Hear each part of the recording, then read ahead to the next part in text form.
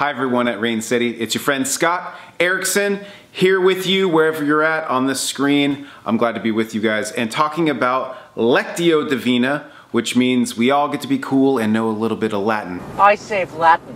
Lectio Divina is just a way of reading the Bible. It means divine reading, and we're going to talk about how to do that. Before we do, I want to give you a metaphor to help you kind of understand what's happening in Lectio Divina, or what is happening in prayer.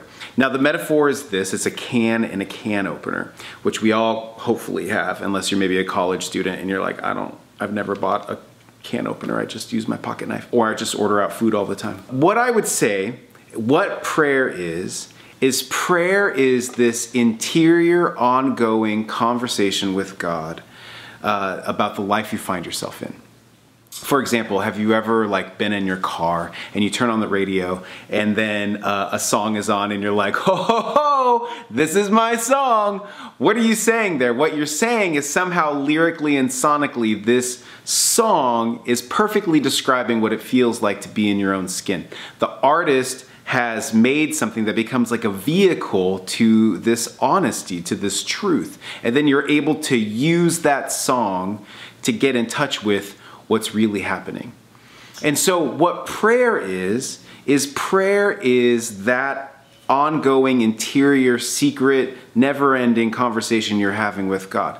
Now, it often can get placed inside the hard casing of life, which can come through all the noise of life, our stress, our ego, our fears, and it can get locked in there and we can't get in touch with that.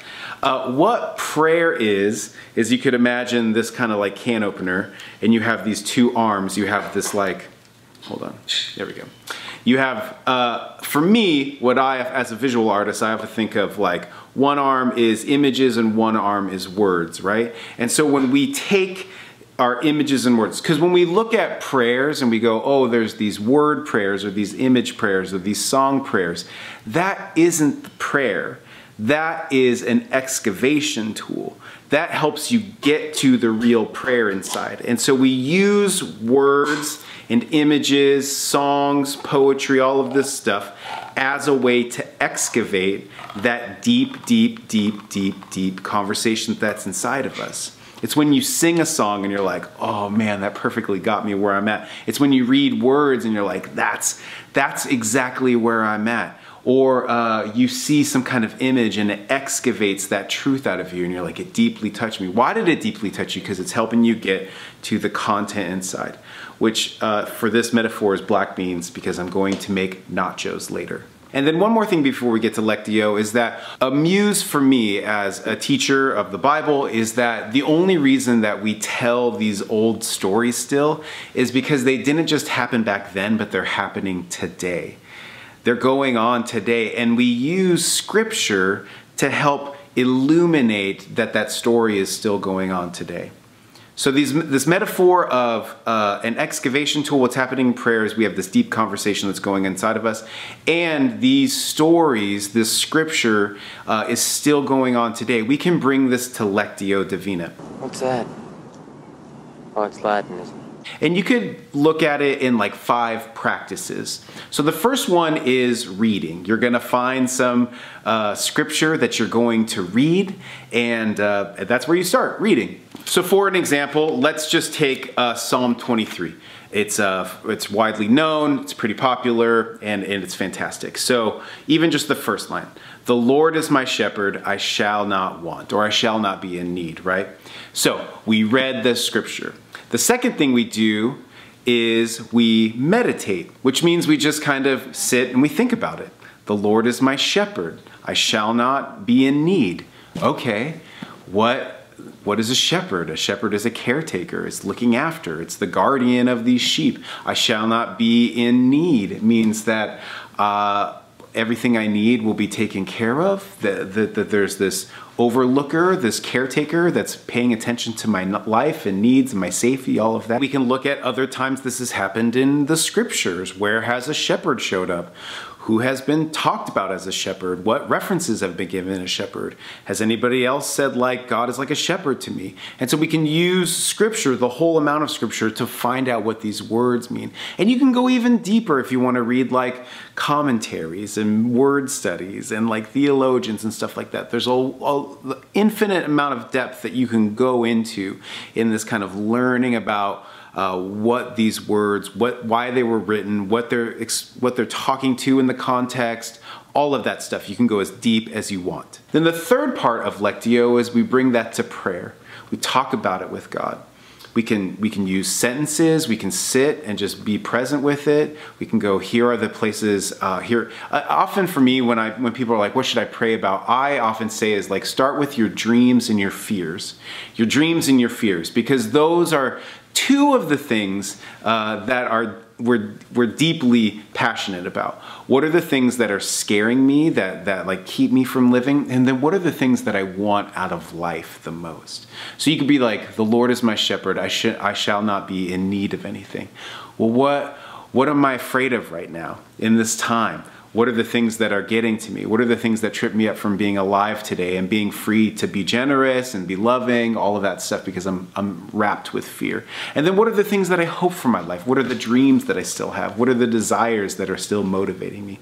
And talk about that. Then the fourth practice in Lectio is contemplation.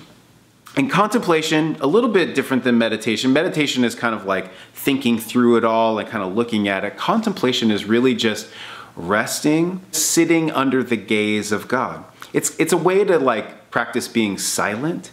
It's to be in that space. Imagine like if you have a really good friend, or even like the family you grew up in, like, you know, you've talked and talked and talked until you ran out of things to say, and then you're able to just sit and be silent with each other. It's not that there's anything wrong, you're just like enjoying the presence with each other.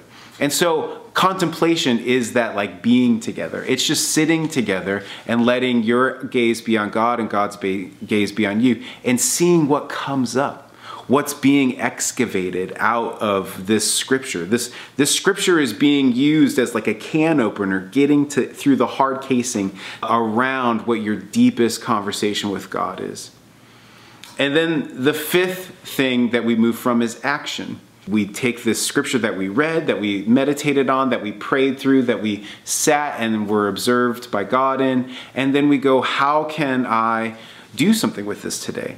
Maybe it is to express gratitude. Maybe it is to identify some place that you need to put time into, or care for somebody, or you'll figure it out. That's part of this whole process, is to go, then what do I do with this? Because remember, it's not a story that's happening back then. It's a story that's happening right now. This is why we call it a living Bible, is because this practice of letting scripture excavate us and having it become a doorway where the divine can speak to us then becomes something that invites us into transformation. It invites us to live it out. It's not just something, it's not just history. It's participation. So my prayer for you is that you would find yourself in a story that's not just happening back then, but it's happening right now. And that the words of these holy scriptures would not just be like words on a page, but the actual participation of a God involved with your life, living it out in the world you find yourself in. Grace and peace to you. Thanks for listening to the Rain City Church podcast. We love that our community exists for so many, not just in the greater Seattle area, but around the world. Please push subscribe and feel free to share our content. And for any more questions or to get more involved, check out our website at raincitychurch.com. We hope to see you at a Sunday soon.